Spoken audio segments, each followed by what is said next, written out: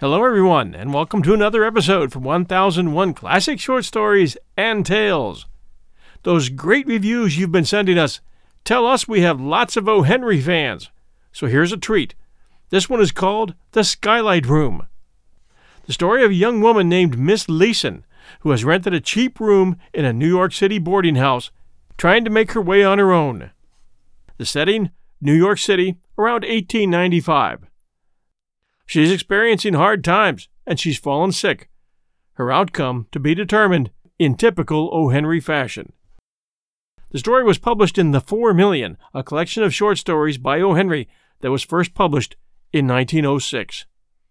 And now, The Skylight Room by O. Henry.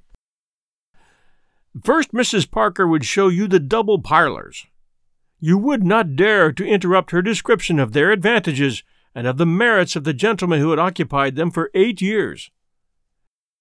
Then you would manage to stammer forth the confession that you were neither a doctor nor a dentist.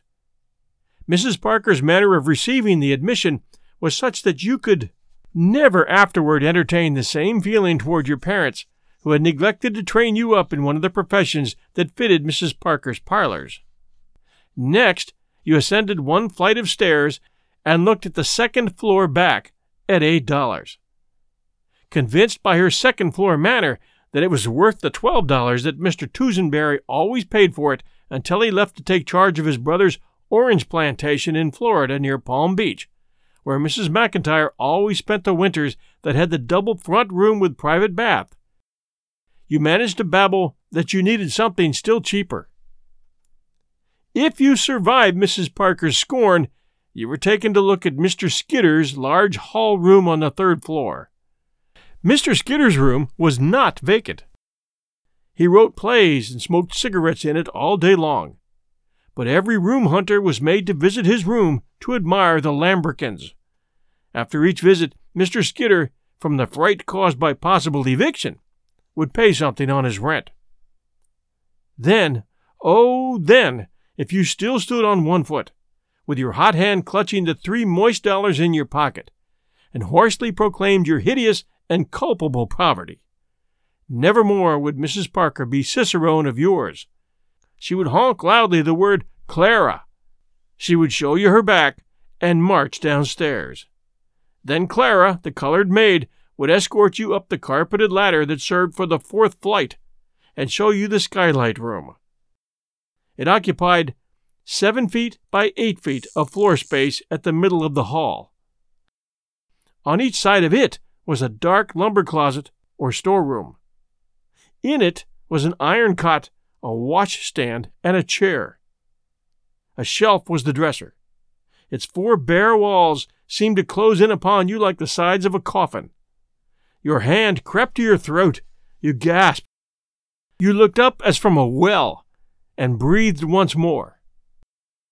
Through the glass of the little skylight, you saw a square of blue infinity. $2, sir, Clara would say in her half-contemptuous, half-Tuscageneal tones. One day, Miss Leeson came hunting for a room. She carried a typewriter made to be lugged around by a much larger lady. She was a very little girl, with eyes and hair that kept on growing after she had stopped, and that always looked as if they were saying, "Goodness me! Why didn't you keep up with us?" Mrs. Parker showed her the double parlors. In this closet, she said, one could keep a skeleton, or anesthetic, or coal. "But I am neither a doctor nor a dentist," said Miss Leeson, with a shiver. Mrs. Parker gave her the incredulous, pitying, sneering, icy stare that she kept for those who failed to qualify as doctors or dentists, and led the way to the 2nd floor back. $8? Said Miss Leeson. "Dear me! I'm not Hetty if I do look green. I'm just a poor little working girl. Show me something higher and lower." Mr. Skidder jumped and strewed the floor with cigarette stubs at the rap on his door. "Excuse me, Mr. Skidder," said Mrs. Parker, with her demon smile at his pale looks. "I didn't know you were in. I asked the lady to have a look at your lambrequins." "They're too lovely for anything," said Miss Leeson. smiling in exactly the way the angels do. After they had gone, Mr. Skidder got very busy erasing the tall, black-haired heroine from his latest, unproduced play and inserting a small, roguish one with heavy, bright hair and vivacious features.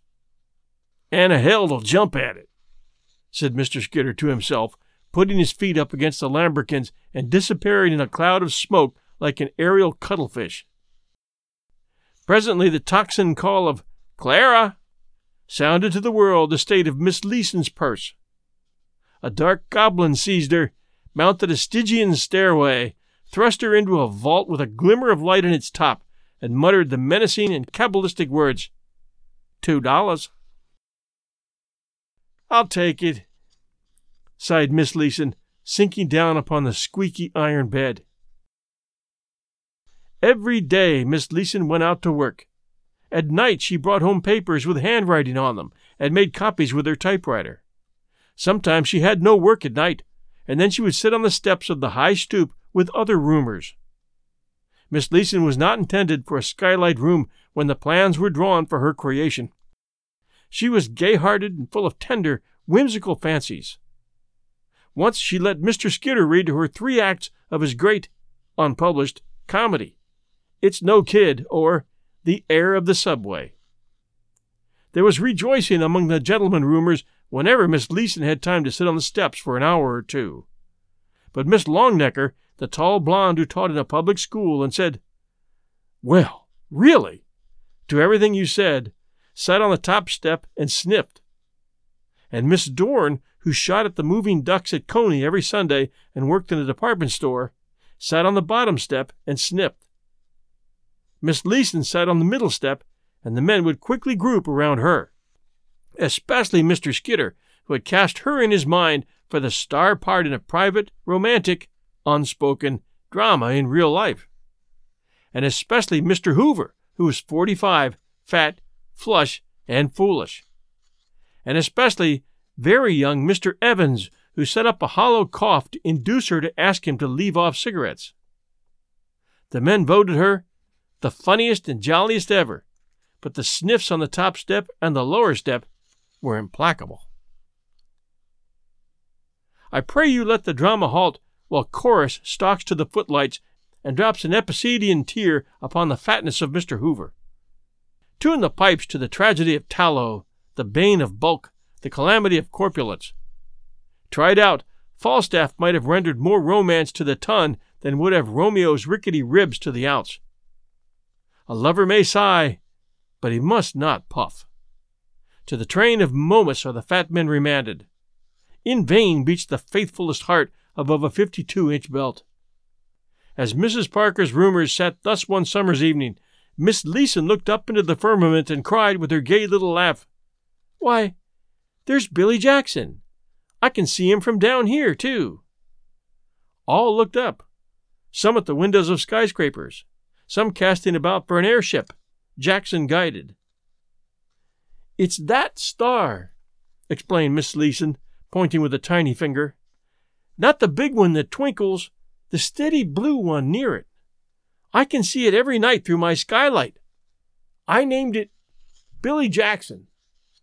"Well, really," said Miss Longnecker, "I didn't know you were an astronomer, Miss Leeson." "Oh, yes," said the small stargazer.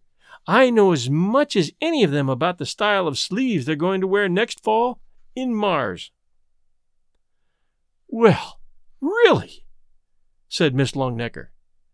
"The star you refer to is Gamma, of the constellation Cassiopeia. It is nearly of the 2nd magnitude, and its meridian passage is—" "Oh," said the very young Mr. Evans, "I think Billy Jackson is a much better name for it." "Same here," said Mr. Hoover, loudly breathing defiance to Miss Longnecker. "I think Miss Leeson has just as much right to name stars as any of those old astrologers had." "Well, really," said Miss Longnecker. "I wonder whether it's a shooting star," remarked Miss Dorn. "I hit 9 ducks and a rabbit out of 10 in the gallery at Coney Sunday." "He doesn't show up very well from down here," said Miss Leeson. "You ought to see him from my room. You know you can see stars even in the daytime from the bottom of a well. At night my room is like the shaft of a coal mine, and it makes Billy Jackson look like the big diamond pin that Night fastens her kimono with." There came a time after that when Miss Leeson brought no formidable papers home to copy. And when she went out in the morning, instead of working, she went from office to office and let her heart melt away in the drip of cold refusals transmitted through insolent office boys. This went on.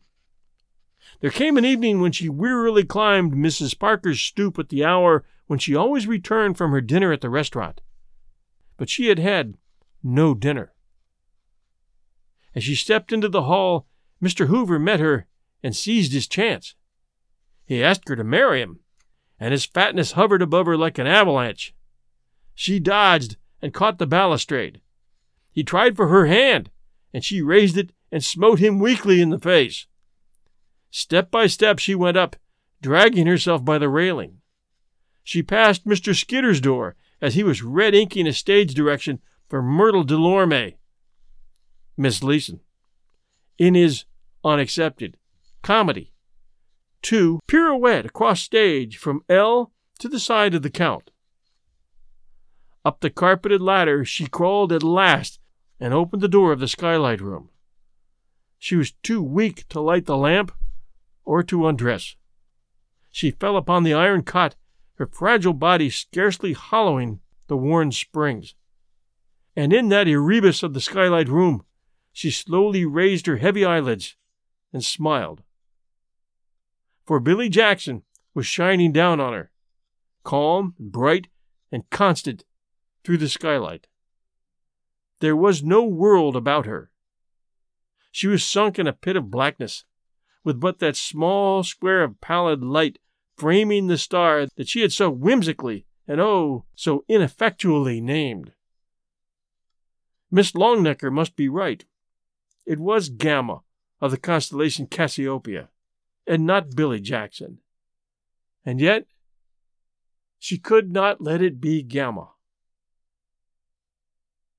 As she lay on her back, she tried twice to raise her arm. The third time she got two thin fingers to her lips and blew a kiss out of the black pit to Billy Jackson. Then her arm fell back limply. "Goodbye, Billy," she murmured faintly. "You're millions of miles away, and you won't even twinkle once. But you kept where I could see you most of the time up there, when there wasn't anything else but darkness to look at, didn't you? Millions of miles. Goodbye, Billy Jackson." Clara, the colored maid, found the door locked at 10 the next day, and they forced it open. Vinegar and the slapping of wrists and burnt feathers proving of no avail, someone ran to the phone for an ambulance. In due time it backed up to the door with much gong clanging, and the capable young medico in his white linen coat, ready, active, confident, with his smooth face half debonair, half grim, danced up the steps. "Ambulance call to 49, he said briefly. "What's the trouble?" "Oh, yes, doctor," sniffed Mrs. Parker, as though her trouble that there should be trouble in the house was the greater. "I can't think what can be the matter with her. Nothing we could do would bring her to. It's a young woman, a Miss Elsie... Yes, a Miss Elsie Leeson. Never before in my house." "What room?" cried the doctor in a terrible voice, to which Mrs. Parker was a stranger. The skylight room. It..." Evidently the ambulance doctor was familiar with the location of skylight rooms. He was gone up the stairs, 4 at a time. Mrs. Parker followed slowly, as her dignity demanded. On the first landing, she met him coming back, bearing the astronomer in his arms. He stopped and let loose the practiced scalpel of his tongue, not loudly. Gradually, Mrs. Parker crumpled as a stiff garment that slips down from a nail. Ever afterward there remained crumples in her mind and body. Sometimes her curious rumors would ask her what the doctor said to her. "Let that be," she would answer. "If I can get forgiveness for having heard it, I will be satisfied." The ambulance physician strode with his burden through the pack of hounds that follow the curiosity chase, and even they fell back along the sidewalk abashed, for his face was that of one who bears his own dead.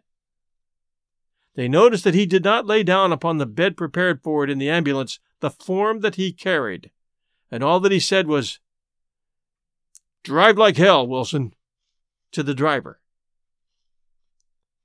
And that is all. Is it a story? In the next morning's paper, I saw a little news item, and the last sentence of it may help you, as it helped me, to weld the incidents together. It recounted the reception into Bellevue Hospital of a young woman who had been removed from number 49 East Street, suffering from debility induced by starvation.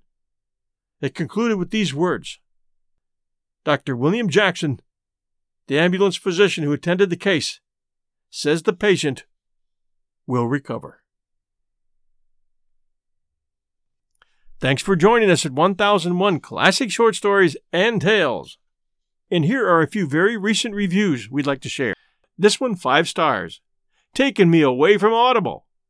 So many great short stories, it's hard to get back to my Audible library. Great guy, great show, great stories. Keep up the great work, John. Amazing. Your fan, Chip. P.S. More Red Chief type stories. I forgot my favorite author's name while writing this 5-star review." And that from Rigged Spin Wheel via Apple Podcast US. And this one, awesome. Siempre Interessante. And that from Tatloane, Apple Podcast US. And this one, 5 stars. Riveting stories. Between the excellent story selection and John's brilliant voice, this podcast is a fantastic way to hear many short stories by various authors. I've fallen in love with O. Henry and Lovecraft as a direct result of this stream. I'm now even reading a wider selection of authors, all thanks to the work John has done. John, you're my literary hero. Please keep up the good work, and if you have any more Lovecraft, please do read. Your voice is excellent. And that from Eva Draif, Apple Podcasts, India. And this one, edifying. Stories by the greatest authors told by a master storyteller. That one from Hats and Boots, Apple Podcast, Great Britain. And this one, 5 stars. Great podcast. Thanks for making my drive to and from work more enjoyable. I appreciate the selection of classics and great short stories that I unfortunately don't have the time at the moment to read. Keep them coming. That from Pokebro Mikey, Apple Podcast, US. Thank you all so very, very, very much for taking the time to send us these reviews at Apple. We appreciate them. For Android users, you can always email us at 1001storiespodcast@gmail.com with your reviews, and we'll be glad to share them here. Meanwhile, everyone, take care, and we'll be back soon.